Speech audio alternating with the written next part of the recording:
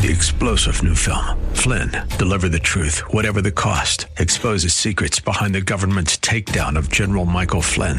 Flynn knew what the intel world had been up to. He ordered the first audit of the use of contractors. This set off alarm bells. He told the truth. He was the most dangerous person for Donald Trump to hire. They had to get rid of Flynn.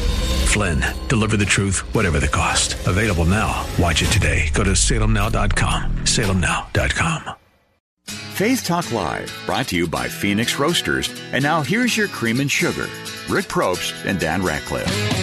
Look out! It is the Tuesday edition of Faith Talk Live. I am Rick Probst. And I'm Dan Ratcliffe. Happy Tuesday. No Megan Morgan Lavigny. She is in the ever-going promotions meeting. Oh, Lord. Where Poor Morgan. She'll hear definitely today. And another thing. Here, let me use her mic, since her mic... Oh, okay. Let me turn it on for you there. Hey. Oh, listen to you over there. This wow. mic, we got to... Can we switch these out? Let's switch these mics out. That one's got some boom to it, She doesn't need a mic like this, right? No, she doesn't. Wow. All right, it is Tuesday. I noticed you ran into our guest, Tyler Reagan. Yes, I did. Tyler Reagan from the Life Giving Company and author of The Life Giving Leader. We've had Tyler on a number of times. Remember, was it, 3-4 years ago at Catalyst? Yeah. He was putting that all together, him and his team, and we had a few minutes with him. He was amazing. He is amazing, and we've had him on to talk about Catalyst, and now he's doing new and exciting things, and so we'll find out all about that. He's got his kids in a new school, so we can ask him about that and all kinds of fun stuff. I noticed, I saw him in the hallway and pointed at him. Yeah. He looks the same. I mean, he doesn't age. I don't know what he's drinking. But I don't either. Maybe it's something from Colorado. Who knows? But today maybe it's bacon. Maybe it's bacon smoothies. Bacon's good for you. Today is National Bacon Day. Have you had any bacon? I haven't, but today? I need to. No. Have you shook your bacon? Are you shaking your bacon? I'm not shaking my bacon right now. You got to have bacon today. What's the strangest thing that you've had bacon on or with? Well, I did have, we went to a candy shop one time, and they had chocolate-covered bacon, and to me that was a little strange. But I guess some people like it because it's the sweet and the salty together. Remember when we had bacon on that, what was that, a donut? Well, yes, we did that. Bacon on a donut, which I'm not a big fan. Was it a donut? Yeah. Yeah, that's like a maple bacon donut. I kind of like that. Yeah. I don't know that I'd want to eat that every day. I probably wouldn't eat it. Could you eat bacon every day? I could. You could eat bacon every day. I love bacon. I love bacon on a hamburger, and bacon with eggs. Bacon with pancakes, bacon with bacon, all kinds of stuff. Bacon with my licorice. Yes. It's also National Radio Day. Hey, everybody! Hey, everybody! On Facebook, every single disc jockey that I know is posting pictures when they first started. Oh, really? I need to do that. I don't know if I have a picture of when I first started, actually. The first gig you had? Well, where was that? Was that the news station? First gig I had, was KTXT Radio, the Texas Tech radio station. That would have been the first gig I had. KTXT! Yeah, we didn't have any. Radcliffe! No cool jingles like that. Do you want me to do you a one of those like I did for Sam Davis? For Sam. Ask Sam Davis. Ask Dan Radcliffe. Wait a minute. Where's? Oh, I had the. Did you lose it? Well, I had the one that we did yesterday, but now it's gone. I think I deleted that one. It wasn't as good. What did I say? How Hollywood are you? How Hollywood are you? Yeah, that's it. For K-Dot. Oh, wait a minute. Here we go. All right. Ask Sam Davis. There we go. I could do that as Ask Dan Ratcliffe. I like that. Or Hey, it's Dan Ratcliffe. Or Hey, Dan Ratcliffe. I was working at a rock station, and they gave us these. They had, actually, it was Randy Reeves did the little shouts that you would play at the end of a commercial break. Rick Probst. Yeah, it was Rick Lee back then. Rick Lee, I used my middle name because I had a program director who said, "Nobody can understand Probst. You can't say that on the radio." Where now we're just more, real, so we can give our, like Radcliffe. Did you always use Radcliffe? At one point, I tried to use Roberts. Which Dan Roberts? I just never got used to it. And then somebody wanted me to be Dan O'Brien at one I like station. That, Dan O'Brien. Yeah, but how about Dan the Man? Dan the Man. No, I've never been that. That's reserved for sales weasels. Yeah, sales weasels. I know it's them when I hear that. There's a specific sales weasel. When we hear her say Dan the Man, we try to hide. We run. Don't we? We run. Yes, that means work. Strange people you worked with in radio. The strangest. How long do we have? Don't mention any names. Don't mention any names. But how long do we have? Oh, there's been plenty of strange people. Usually engineers are the strangest ones. Engineers? Yeah, they are. Not train engineers, radio engineers. Radio engineers. They're cut out. They're cut out of the same cloth, aren't they? Yeah, they are. Those guys? They're different. Yeah, for sure. Yeah, and their children, their offspring, are IT people. Yes, they are. Move. I had a guy that I worked with at the second station, and he was probably in his late 50s, but, I was 21, so I thought he was like 100. Yeah. And he'd been doing the morning show since the 50s, I think, and it was back in the days when people smoked in the studio. Oh, yeah. So he was there, and I remember the first day, because I relieved him. I was the midday guy, so I came in, and I saw all these little funny look like worms all over the board, the desk. Yeah. And I thought, what is that? And here he would smoke while he was talking on the radio. Yeah. And he could get an ash at least, I don't know, about 2-3 inches, and it would hang. Wow. And then they would fall. And then he wouldn't clean up. He'd go out, and I had to clean up after. And he was an engineer as well as being on the air? He was everything. Wow. He was, back in the day, it was small market. They did everything. They sold, they did radio, they did the show, they did everything. The studio smelled terrible back then because I worked in one where people smoked, and it was just awful. It was terrible. Yeah. I don't miss those days. No. I remember when they said you couldn't smoke anymore because it was bad for the equipment. Yeah. And not bad for your health. It's bad for the equipment. They didn't care about the air staff. No, they just didn't. the equipment. And there was weeping and gnashing of teeth. Yeah. Everybody had to smoke, out back. Right. With left-handed cigarettes. That's what we usually did. Anyway, so National Radio Day. Do you remember your first radio station that you listened to when you were a kid? First one I listened to? Yeah. What was probably the one that my parents listened to, which probably would have been KVIL in Dallas, Texas. Wow, it changed. It's no longer there. Yeah, it's. I think they've changed the call letters and everything. KVIL. It was a classic rock station at one time. And then it was kind of more AC. But my parents listened to it all the time. You just got a text from your son Joshua, and he sent you a tongue twister. Yeah. Do you still have that? Can you do that tongue twister? I will certainly try to. I'll have to do it slowly. Let me see here. Yes, be careful, because I think we could get in trouble from the FCC if you say some of those words too quickly. Yeah, well, he learned in drama today that this is the world's hardest tongue twister. The sixth sheep's sick. There you go. I have to do it slowly. Can you say it again? No. The sixth sheep's sick. Hey, if you can say that better than Dan, faster, quicker, call and three Shamsa. times in a row. Call Shamsa, 404-995-7300. Why do we say 3 times in a row? Because it makes it even harder, because you got the... Like Peter Piper picked a peck of pickled peppers. Peter Piper picked a peck of pickled peppers. Peter Piper picked a peck of pickled peppers. That was actually pretty easy, but... Yeah. It's the one about the seashore and Susan. Sally sells seashells down by the seashore. Yeah, where's your God now, Moses? Yeah. Speaking of smartphones, it's really cool that we have smartphones and phones that we can, connect with our kids while they're in school. Yeah. By the way. Yeah. By the way, Joshua, why are you not paying attention in class instead of texting? That's Elijah. Elijah does the same thing, and he gets in trouble all the time. In fact, have you ever taken Joshua's phone away? Oh, yeah. It's like I kicked a puppy or something if I take his phone away. When I take Elijah's phone away, this is what he sounds like. Listen to this. That's what he sounds like? No, that's what I. Oh, that's what I you sound like. All right. It's that one that I forgot to put on here. Oh, thank you, Dan. Never mind. Okay. I got so busy finding a correct audio cord that I forgot thank about you. it. It was this. No! I'll have to find it. I did it better than... Or maybe it's... No, it's not. Let's ask Tyler Reagan if he can hear The Hot Dogs Must Go On in that song. And if there was room on the door for Tyler Reagan. All right. Well, I don't know what I was going to say. I had a story. But I'm sorry. Anyway, it's all right. There's a young girl named Dorothy. Her mom took all her smart stuff away. Wait a minute. I do have it. It was there all the time. I'm sorry. Thank you, Dan. I wish you would take your medication before the show. Maybe I will. Dorothy's mom took her stuff away, her smartphone, her Nintendo, so she couldn't tweet and text, and even her Wii. I didn't realize you could do that. Yeah. But Dorothy figured out that she could send tweets by her mom's smart refrigerator.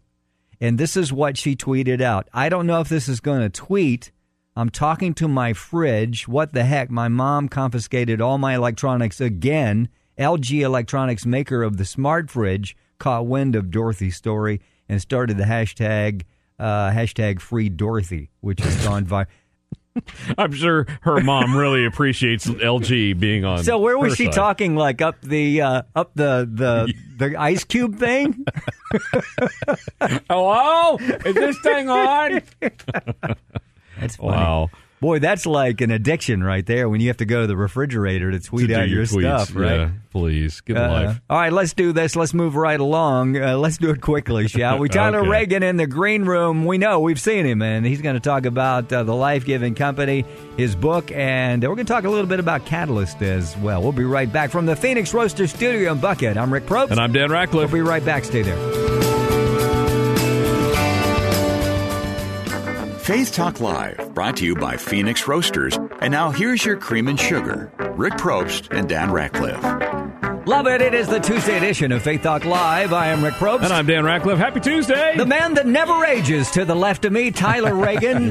He is the Life-Giving Company and author of Life-Giving Leader. And we met him, 4 or 5 years? No, it wasn't 5. It was probably about 4 years ago. It's been a little while ago. At Catalyst. Remember that? We had you there at the show. It was awesome. Yeah, it was at Lab Day, wasn't it? You guys Yes, were it recording. was, actually. Yeah. Yes. Right. And you've been on the show in the studio since a few times, and you're just rocking it. But you look, man, I don't know what you're drinking, but you look the same. I drink a lot of sweet tea and Coca-Cola. So, when you're from Atlanta. I'm drinking the wrong thing then. What am I doing? I know people keep going for these diet drinks and water. And I'm Yeah? like, Psh, why would you do that when this tastes so much better? You should You're write right. a book. I You should. The Tyler Reagan diet plan. Yes. Yeah, my Yes. wife thinks that plan's not working as well as I do, so I've got to work on that a little bit. Awesome. It's good to see you. Good to see you guys. Rick, that beard is serious, Thank man. you. Isn't it? Thank you. Yeah. I might have Dan, to... have you given that a run before? After it grows just about like as long as it is right now, it drives me crazy. Yeah. So I can't do it. Yeah, I can't either. Yeah. Love it. Well, let's do this. Let's catch up. Now, we talked a little bit about, obviously, Catalyst. That's Yep. where we met you. This is the 20th. 20-year anniversary. Can you believe That's that? crazy. Wow. It's crazy for me. I've been involved for 7 years, Yes. too. And so, John Maxwell 20 years ago, Andy Stanley, Reggie Joyner, a few of those guys got together and said, we want to make sure we serve the next generation of leaders well. And so for 20 years, we've been doing everything in our power, to do that. And so the 20-year anniversary is no different. We've had a pretty neat thing. We've changed venues and gone back to the original place, which is North Point Community Church. And we're going to host Catalyst Atlanta there instead of the arena. And it's just kind of a neat move for us to talk about what the next season is going to look like and what Catalyst would look like for the next 20 years. Yeah. And that's been a lot of prayer over the last few years, just going, what does it look like? Does the arena still serve the same purpose it did in the past? And we just don't feel like it does. We feel like it's time for a new season. And we've been praying about going to North Point for a while, and those guys have graciously welcomed us. And so it's going to be a lot of fun. We're excited about being there, and just kind of it's kind of a full circle moment, Yeah. You think it feels more intimate there? It does. So what's hard for people that have been only in Atlanta, like we've done West Coast and churches at Mariners Church for 11 years, 12 years. Yeah. And so we know what that feels like. But if you've only been in the arena, you think, oh, well, it's going to be so different. Right. We're like, it is. It's actually better, in my opinion, because unless you have 12,000 people in that arena, it feels different. Right. It doesn't feel as intimate. It doesn't feel as close.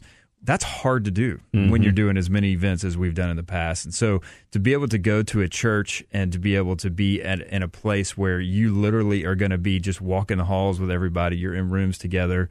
We had a 3-hour programming meeting yesterday just talking about how do we make sure, because it's East and West, and both rooms are going to have live speak. It's just going to be a constant, so nothing's overflow.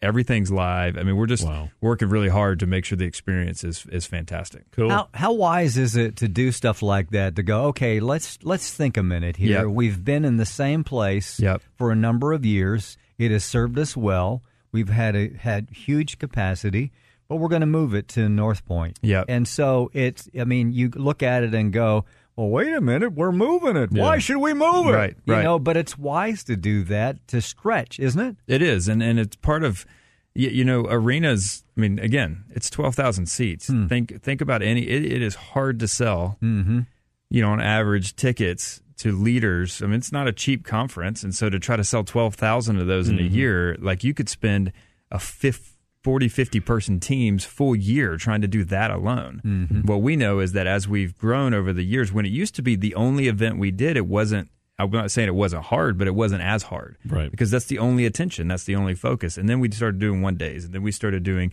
multiple 2-day events. Well, now all of a sudden you've cannibalized yourself in a sense. You're pulling from all the same spaces. So for us to just kind of reset and go, we just want to continue to serve leaders well, and it creates a more sustainable model moving forward, which is, what if we, obviously we'll be in Atlanta, but what if we wanted to move to a different church in the Southeast and try a little different city or something like that? And again, I don't know that's for sure. I know for us, it was the right move at the right time. And Catalyst matters. It really matters in the kingdom. And so as we continue to fight for it and what it looks like next and some of those things, we've just been going, Lord, give us insight on what is the next generation of leaders, what's going to serve them best. And who knows, in 5 years, it might not even be in a church. Maybe it's somewhere else. Maybe it's smaller gatherings. There's a lot of prayer going into that right now. Tyler Reagan, not just because you're here, Dan and I have talked about it a number of times over the years. We've had the opportunity, thank you very much, to be a part of Catalyst, a small part, but it's just the team. It's like a well-oiled machine. Yeah. It's just like it's just running, and it runs very, very well. Yeah. That's what we see from the outside. Yeah. From the back, the sweat and, and logistics and lists and that kind of thing. Yeah. But it's just well done. Yeah. And it's so much to that point. And I think we've talked about this, Dan. I know you and I have maybe a little bit, at least on Facebook. But to the point, I moved out of the president role back in December, and Daniel Klein and stepped into the CEO role, and then Chrissy Lyons, who's been our operations director for a long time, is now the VP of events. And so you see that same thing. You can hire well because they're able to move in and not even skip a beat. And so it's been interesting to be able to step out of that position, even go part-time in the last few months, and just continue to serve Catalyst while also doing kind of my own thing. But it's to your point, we've hired a great team. Yeah. And with the intention of, this isn't about one of us. It's not about it. It's about a group, and it's about a team. Has it been harder for you stepping out to go part-time, or has it been harder for them going, oh, what do we do? Tyler's not here. No, 100% probably me. It's probably because we each have a role to play. Right. But the job is to make sure that everybody can step in and own those different positions. I had the luxury, and I say it truly as a luxury and a gift, of being able to kind of be out front in some ways and serve Catalyst in unique seats, have incredible relationships. But I didn't do a lot of the behind the scenes. I mean, this team is, they know how to pull off events with excellence. And so probably my space has always been that programming creative space and thinking through content with people. So no, I think for me, it's been, it's one of those things when you sense the Lord just kind of adjusting your role, there's just a trust in that. There's a grace in that.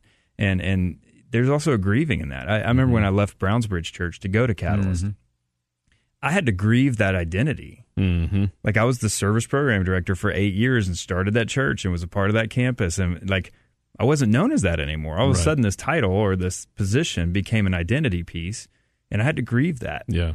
And so I would say I probably have walked through that a little bit of just grieving, man, it's different. My role's different. My position is different in the ways that I feel like it's completely the right thing. And yet you just kind of have to walk through that. It's part of life, isn't it? Yeah, it is. Are there people that you go to in times like that when you have to grieve a position? I mean, I don't know that there are books out there, How to Grieve the Position you used to have. You know what I'm saying? Maybe that's your next There's book. Lots. No, that's not the next one. The next one's different. Who do you go to say, hey, look, this was my identity for, Brownsbridge, Catalyst, whatever, whomever, pastors, leaders, whatever, and then you're pulled out or you are asked to move, when God calls you to move. Who do you go to? What do you do? I think there's a couple things. One is, and I wrote about this in Life-Giving Leader, is just that you got to have good friends. You can't be a life-giving leader without good friends in your life. I know professors in seminary that I went to, and they don't have any friends. They've gotten to their 60s, and they literally didn't spend any time on developing those relationships honestly, it's one of the things I think for me the last 5 years I've kind of put on the back burner in ways that I don't mean to. Right. And I've been trying to go to my friends and go, no, we're going to go fishing together. We're going to. I feel like I've said no to 9 out of 10 invitations over the last few years, and it's like I want to switch that. I want to be able to at least do 8 out of 10. You know, like, I'm gonna go one direction better.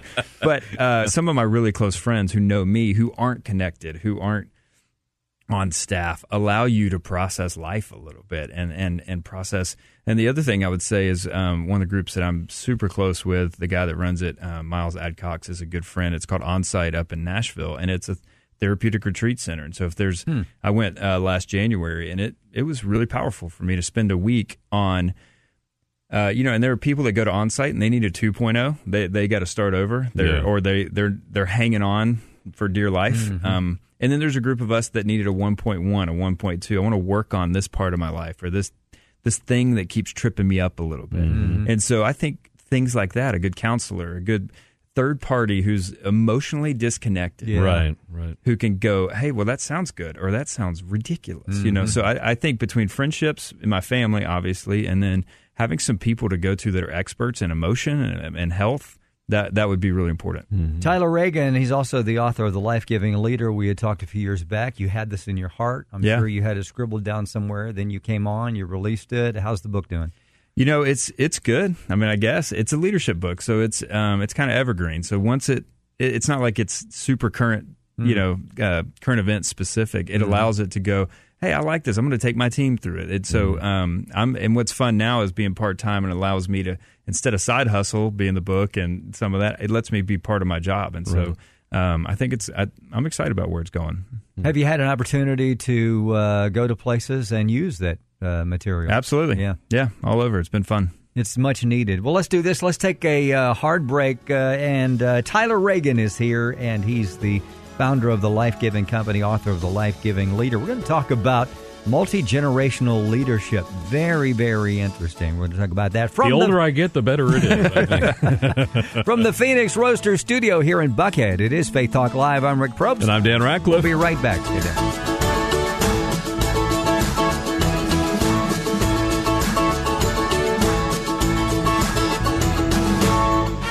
When you find yourself in a time of trouble, you've probably been listening to Faith Talk Live with Rick and Dan. Brought to you by Phoenix Roasters, coffee that matters. Look out, it is the Tuesday edition of Faith Talk Live. I'm Rick Probst. And I'm Dan Ratcliffe. Rick, you're the sledgehammer. I am the sledgehammer. No, this guy to the left of me is the sledgehammer. Tyler Reagan, the Life-Giving Company, author of The Life-Giving Leader. You can check him out at lifegiving.co. And coming up tomorrow, it is Ken Kington. It is Ken's Day, and tomorrow's the day that we bring Megan Morgan Lavigny. Did you want me to? Yeah. And, here we go. And Dalton Hill, her fiance, and they're going to ask those deep relational questions to Ken Kington. Because tomorrow. He is the guru of relationships. Guru, he knows everything. So join us for that. Then on Thursday, it is Rebecca Brown. Rachel Brown. Rachel Brown. Rebecca Brown's on Friday? Rebecca Brown is not coming Where's in this week. Rebecca Brown? We're not sure where she is. Anybody seen Rebecca Brown? See, that's what I get for not writing it down. Yeah. Anyway, she's going to be back on the show. And then October the 8th, it is the Pastor's Appreciation Event. Pastor, we're inviting you. It's the Cobb Energy Center. Brian Chappell. I almost said Brian Kilmeade. Brian Chappell is the keynote speaker. Dan, I'm glad you're here to keep this thing in line. You know, the 70s weren't good for me. I just want to tell you that right up front. Yeah. Anyway, Pastor, you and your team sign up at faithtalkatlanta.com. All right, now let's get to the good stuff. Good stuff. That was good stuff. Yeah, thanks. We love having you here. Thanks for hanging with us. And we're excited about the fishing trip that we're all going on. I can't wait either. When is that? September? Let's do it right now. That's right.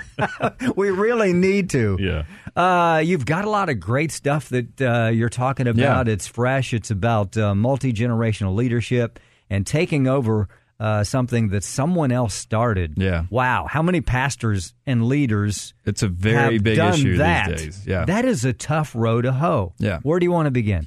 So that's my next project. Life-Giving Leader was just kind of my general thoughts on leadership, just the idea that how we lead affects people around us, especially in the faith-based community. And all of us know people who haven't walked away from Jesus because of Jesus. They've walked away because of those of us that represent Jesus. And that's a big deal to me. And so how you lead is a big part of that. And so that's really what life-giving leadership's about, is which way is life flowing? Is if you're not leading well, you know that you're taking it from the people around you. The correct flow should be from you to those around you. The next project for me, it's due in January, so I got to get rolling on that. No pressure. It right now, it's kind of the working idea of how do you inherit influence? And for years, I've always said building a team from scratch is very different than inheriting a team. Like when you take over a group of people that had an expectation, a stereotype of this, that, and the other, that's a completely different leadership skill set. And that's one of the things I've done, when I moved into the Catalyst role about 6-7 years ago. I inherited it from Brad Lomenick, who inherited it from John Mack. It's like we're representing John's legacy, Andy Stanley's legacy, some of these other people. So stepping into that, and on top of that, Brad Lomenick, who grew it for 8 to 10 years, how do I take in? What does that look like? What's my leadership? And a lot of times, if you're not comfortable in your own skin, that's really hard because you're going to try to fit and mold into, or fold, if you put those two words together. Yes. You're going to try to fit within what they did and how they did that well because it was so loved. And yet you've got to find your own song. You got to find your own sound for those moments. How long do you wait? So I'm really just going to dive into that, do a bunch of case studies with leaders across the globe with different types of, not just ministries, which obviously ministry is the number of leaders that are trying to transition churches to their kids or to the next leader, and it doesn't go well. I mean, that doesn't have a lot. Yeah. So what would you say you learned, and just having kind of wrapped up your time with Catalyst, what did God teach you about leadership that you're going to take with you and pour into what you're doing here now? Yeah, at the end of the day, and I'm still serving with Catalyst, right, for a season, and I'm grateful for it. That's what, you guys being the Phoenix Roasters studio, I'm like, Phoenix Roasters exists because they were sitting at Catalyst years ago, and God stirred their hearts. And I love that. Those stories, I want to do more of that. What the biggest difference is, instead of coming to what I do, I get to go to what they do. And so there's a couple organizations I'm going to help with just leadership coaching of their team and programming and creative, which is the background for me. And that comes back to your question, which is I really feel like a couple of the things that God's taught me more than anything is the importance of leadership, the importance of leadership in the local church. It's interesting. There's a lot of opportunities for me in the life-giving stuff to go to businesses and do that in a very normal business perspective, and it's good. But what I continue to ask the Lord is I don't want to just do that. Yeah. I love the kingdom. I love the church. And so I'm trying to find that balance, somewhere to keep doing that. So it's a combination, too, of just being in front of leaders, being in front of churches, speaking at a church. Very rarely will I speak on a Sunday and not stay and do staff meeting on Monday. That to me is my sweet spot. That's my favorite thing to do. Is like, I don't mind. I love speaking to a big church or to an audience, a larger audience. But where I really thrive is when I get to sit with their staff and start going, hey, what you do matters day in and day out. How you do it matters just as much. Now, one of the principles that I talk about in Life Giving Leader, but it's also very, very important for this multi-generational conversation, is the counterfeit win, that a good product with a bad process is a counterfeit win. And so a lot of companies have great product, but they can't retain talent. They can't keep people in the building because their process is a joke. And yet they're going, oh, yeah, but look at us. We made this much profit. Yeah. Well, how much more would you make? Yeah. If you How get much time are you taking to retrain everybody? And there is so much research about the cost to losing talent. Yes. From entry level all the way to senior C-suite folks. Yeah. And I mean, one article I read said, if you lose a C-suite, senior executive, go ahead and count about 250% on top of their annual salary to replace them. Wow. My gracious. Wow. But people don't, they think, leadership is soft skills. Leadership, we'll get to that. When the economy goes down, first thing we cut is what? Leadership development. Yeah. Like they're like, we'll get to that. We got to make sure, the engine turns. Well, I hate to break it to you, but that engine ain't going to turn if you don't have people turning the engine. Yeah. And so it's a little bit of all those things. And I'm more passionate than I've ever been about the church. I believe in it. And we're watching people walk away from it at staggering rates. Yeah. And the next generation, emerging generation, they have very different thoughts on what it should look like and what it should be. And so spending a lot of time thinking through that, listening to others who are studying that's a big part of what I want to continue to do. The Life-Giving Company, Tyler Reagan, and he's talking a little bit about the book that's coming out in January. And it's not coming out in January. Come on now. No, isn't it? I got to turn it in January. He turns it in It'll January. release, in 2021. And we'll talk about it on our fishing trip with Tyler, which is coming up in September. So when you go to a leader, whether they be a corporate leader, a ministry leader, and just like you said, you take a key senior lead, and you're not just talking about $200,000 a year, you're talking about more than that. Does that get their attention? Say, look, let's look at the loss first. Yeah. When you don't think through what's going on, you have a great product, but you don't think through the process. Sure. Mm-hmm. Does that get there? Do they? It has to, right? Yeah. Because most of them are pretty frugal, or they wouldn't have a good business. And so when you start putting numbers around, I can sit and tell them all day, look, you got to do leadership development. Mm-hmm. But if you can't monetize that, if you can't put numbers around it, because that speaks the language of a lot of CEOs and a lot of companies and a lot of churches for that matter, is they're going, whoa, wait a second. I was with a company not too long ago, and they're so proud of themselves because they're crazy frugal. But they had one of the worst retention rates I've ever seen for staff. And they're like, we've never done massive layoffs. I'm like, you don't have to. They do it for you. Everybody's walking away. Hey, congratulations. And so it's one of those things where it's like, man, and then that's why the idea of life-giving, that works in the business space, that works in the nonprofit space, and works in ministry. Like, who doesn't want to bring life to the people that have been entrusted to you? Right. Yeah. Whether that's a faith-based conversation or not. And so what I believe is that, when they start sensing, gosh, we're losing, literally, money is being thrown out the door because we're not investing. So invest $100,000 this year at a big company and return $1 million. Like it just doesn't make sense. Now we've got to get the logical side of them to connect with their heart and go, at the end of the day, we're all humans and we need good relationships and we need to create great leaders so that we can continue to grow this business. Yeah. And I love the name of your company, the Life-Giving Leader.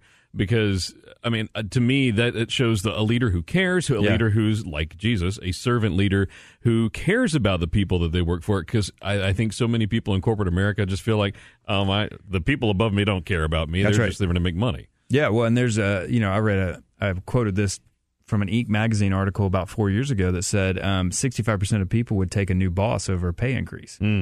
But we all think it's about money. It's not. No. Because if you make great money, but you don't like the people you work with, and you're miserable every day when you go to work. Who cares? Yeah, who cares? And I don't want my legacy as a boss of not being it being one of those numbers. Yeah, where people are like, well, I'd much rather get a new boss than a pay increase, or I'd rather get a new job. Yeah, most people leave because they don't find a job with somebody that they believe cares for them. And Maxwell and a million other people have said people don't care how much you know until they know how much you care. It's not hard. There's not a lot of science around this in the sense of, if you take care of people, your influence will grow. I just don't see much other way around that. Yeah. And that, to me, I don't want there to be another way around that. Yeah. We've heard that employees that are part of something that's pretty amazing, but their voice is not heard. Sure. And it doesn't necessarily have to be that it's going to just change the company's direction and make multi-billions of dollars, but it's just that, hey, my computer's running slow, and I love what I do. That doesn't happen This isn't around personal, here. Right? This isn't personal, Rick. Where are we going here? I guess I won't be here tomorrow. But, it's the little things. I don't have the tools. I want to be heard, Yeah, I don't have the tools that I need to finish what I'm passionate, really want to do. That's a major point, isn't it? I think so. And I was listening to a podcast the other day with Craig Rochelle. He interviewed a guy named Jason Dorsey. Jason's a millennial who has become a millennial researcher. He just recently spoke at Global Leadership Summit on how do you on this multi-generational conversation. One of the things he said I thought was incredibly insightful, which is if you're a young leader who's serving a next generation or a generation ahead, maybe a leader. One of the keys is learning how they like to communicate specifically. And so, and I've said this for years, and I'm not the only one that said it, but let's deal with conflict for a second. If I'm going to deal with conflict, but I approach somebody wrong, I'm no longer right. I can be right in what I'm supposed to say. I'm trying to make a point, but I communicate incorrectly. I'm not right anymore because they're not hearing me anymore. We're losing the battle of that conversation. I think it's the same thing in workplaces where you might want to be heard, but you might not have approached it correctly. Right. And so if you learn, I'm a Gen X, and nobody really talks about Gen X a whole lot, right? We're awesome people. Thank you very much. But we are the workforce, right? We are the cog in the middle of the wheel for the workforce in America. Yeah. That's our generation right now. The boomers are starting to retire and move. I gotta grow beards, things like that. But what I know is that how probably Dan and I like to communicate is probably different than what the next generation, the way they're communicating. So learn the way your boss likes to communicate. I hate email with a passion. And so if somebody sends me an email, I have a harder time. I actually have a friend who, for some reason, he won't respond via text. He'll send me a response to the text via email. And I'm like, I'm never going to respond to you. This is not going to work for us. I like to text. I've told people, it works for the way my brain works. It works for me. I love it. And you could send me an email. I see that as like a to-do list. Yes. I don't feel that way with a text. I feel like I can respond when it's on my time and when I have the opportunity. You're speaking my language. That's right. Thank you very much. And so, but a lot of young leaders, that's not how they communicate. Yeah. And so they're not trying to learn me, so to speak. They're trying to get me to do what they do. And it is a vice versa thing. As the leader of a group, I should learn how to communicate with them. However, there should be a give and take. And by the way, I'm signing the check. I'm not saying this is current reality. I'm just saying if it were, that's how that works, you know? So I do think to be heard well and to be seen, but that is a leader's job. Is to make sure people are seen and heard. Oh, so good. Tyler Reagan, the Life-Giving Company, he's the author of The Life-Giving Leader. Go to lifegiving.co to find out more. We'll be right back. I'm Rick Probst. And I'm Dan Ratcliffe. This is Faith Talk Live. Live from the Phoenix Roasters studio, it's Rick and Dan on Faith Talk Live, the choice of discriminating listeners throughout Greater Atlanta. And also those who tuned in by mistake. Love it. It is the Tuesday edition of Faith Talk Live. I am Rick Probst. And I'm Dan Ratcliffe. Hope you're having a great Tuesday. We are having a great Tuesday. Tyler Reagan in the studio. One more segment with him. We got to get him back, and I'm pretty pumped about this fishing trip. It's going to be awesome. I just texted my wife. I didn't Snapchat her or Instagram her or InstaChat her or Grandma. Not sure you guys were talking. Face slam or something like that. Yeah, not going, but we're pretty yeah. excited about it. We'll pick up on multi-generational leadership and more. You can follow Tyler at lifegiving.co, and he can give some more stuff if he wants to, social media. Coming up tomorrow, Ken Kington, Ken's Day, and Dalton Hill with Megan Morgan Lavigny. They'll talk about relationships. They're going to get married. They haven't said a date yet, but not yet. They're going to ask those coming soon to a chapel near you, deep I'm sure. questions. Or a barn or something like that. Something like that. And speaking of Phoenix Roasters, you had mentioned that Phoenix Roasters, I don't think we knew those guys before Catalyst, did we? No, we met them at Catalyst. For sure. Yeah, we were at Catalyst drinking Phoenix Roasters coffee. We went upstairs. We were downstairs at that day, and we went upstairs, and all of a sudden, I mean, they're passionate about their product. They are passionate. Greg, I don't like coffee, and they have been trying for 5 years to get me to find something that they like. Greg just told us the story, and he went on and on and on. It was good stuff, and Great. Brian showed up, and the coffee was good, and ever since then, it's been. We love those guys. It's history, so they're proud sponsors. We appreciate those guys. Hey, real quick, we need to talk about Overcomer the movie because it comes out this Friday. I forgot about yeah, I know. We saw again. Glad Dan's in the room. Glad Dan's in the room. Yeah, we saw the kind of sneak preview a couple of months ago, but it is coming out this Friday at a theater near you. The new Kendrick Brothers movie, and it is phenomenal. It's a really great movie. Some great people in it, like Cameron Arnett, Priscilla Shirer, and of course Alex Kendrick. Yeah, actually both the Kendrick brothers. Yeah, they're both in there. So yeah, be sure and go see it. Take your whole family, take your small group, whatever, and go see Overcomer this weekend. It's overcomermovie.com. Tyler Reagan talking about leadership, and he does it oh so well. He's touching something that it's a necessity, really. It's multi-generational leadership. And I love what you were talking about, the and forgive me because I've lost the letters now because I'm almost 60. So it's Gen X, it's the Zs. Is there something Millennial, Gen X, Millennials, and Gen Zs. Correct. And if you're someone that has those guys, girls in your office, you've got to learn how to communicate with them. That's a big piece of it, for sure. Yeah, Now, for me, I'm text. I don't care for email. Right. I still have old school people that go, it's email. I said, Right. nobody's looking at your email. Right. I'm done with email. But these younger guys, it may not be text. It may be social media. So somebody that's leading, they've really got to be savvy and to know how to communicate with their team to keep them. And you mentioned about talent coming in and then going on. Yeah. We've talked to corporations that have done that. Some just kids that come in and they could really rock the planet for your company, but they're dissatisfied. Yeah. They're not heard or they're not allowed to grow, and they move along. And it's like, wow, we could have done something here. Mm-hmm. So Well, I think there's a big part of that, too. I mentioned that podcast earlier, but one of the things that Jason Dorsey mentioned is that there is a crazy amount of importance on onboarding and on that first day experience. Mm-hmm. So a lot of young leaders, when they come into the, I remember talking to one of my young teammates one time, and they were processing a decision. And I remember saying to him, listen, this decision is not a forever home decision. You watch HGTV and these people are like, this is my forever home.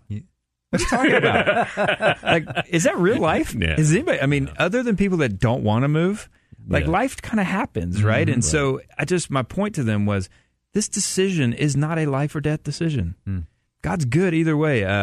We've been going to Passion City Church, and Louis Giglio did a series in January where he talked about purpose, and he talked about the fact that if the purpose of our lives is to know God and to make Him known. Scripture makes that really clear. Mm-hmm. And you can do that in Nebraska, and you can do that in Oregon.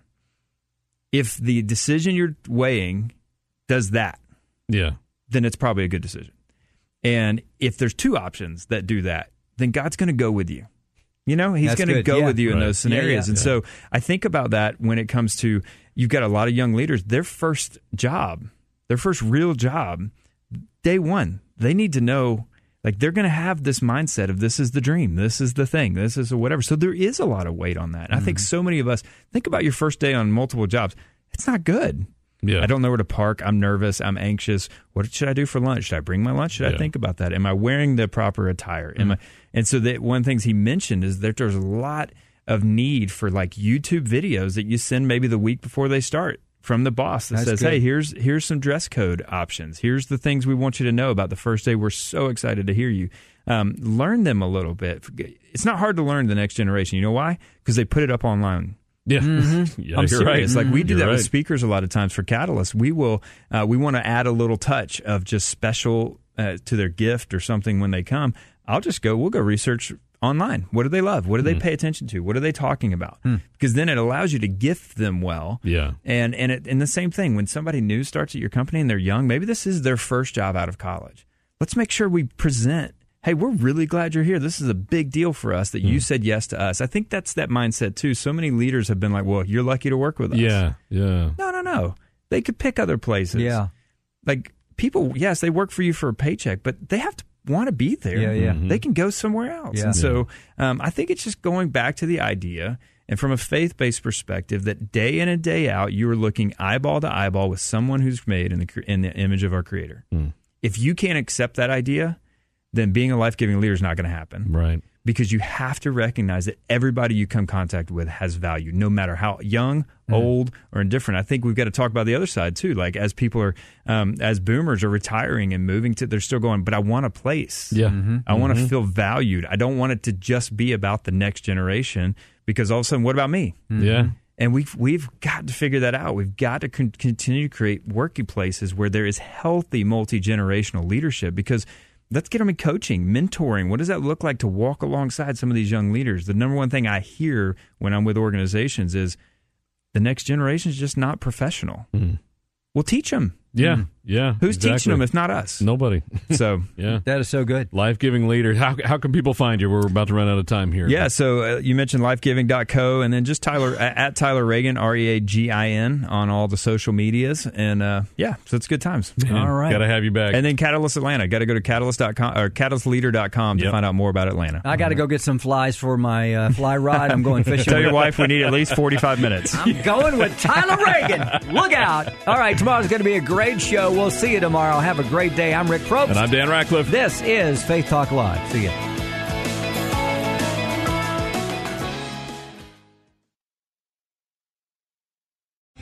Three-star General Michael J. Flynn, head of the Pentagon Intelligence Agency, knew all the government's dirty secrets. He was one of the most respected generals in the military. Flynn knew what the intel world had been up to. He understood its funding. He ordered the first audit of the use of contractors. This set off alarm bells. The explosive new documentary, Flynn, Deliver the Truth, Whatever the Cost, uncovers the facts behind this scandal. Flynn told the truth. He was the most dangerous person for Donald Trump to hire. I find out the worst enemy that I'm going to face in my life is right here in America. They took my assessment and they wanted me to change it. And I was like, I'm not changing it. They had to get rid of Flynn. With in-depth interviews, archival footage, and never-before-seen personal records of the man behind the headlines. I just felt like I was drowning. Flynn, Deliver the Truth, Whatever the Cost. Available now. Watch it today. Go to salemnow.com. salemnow.com.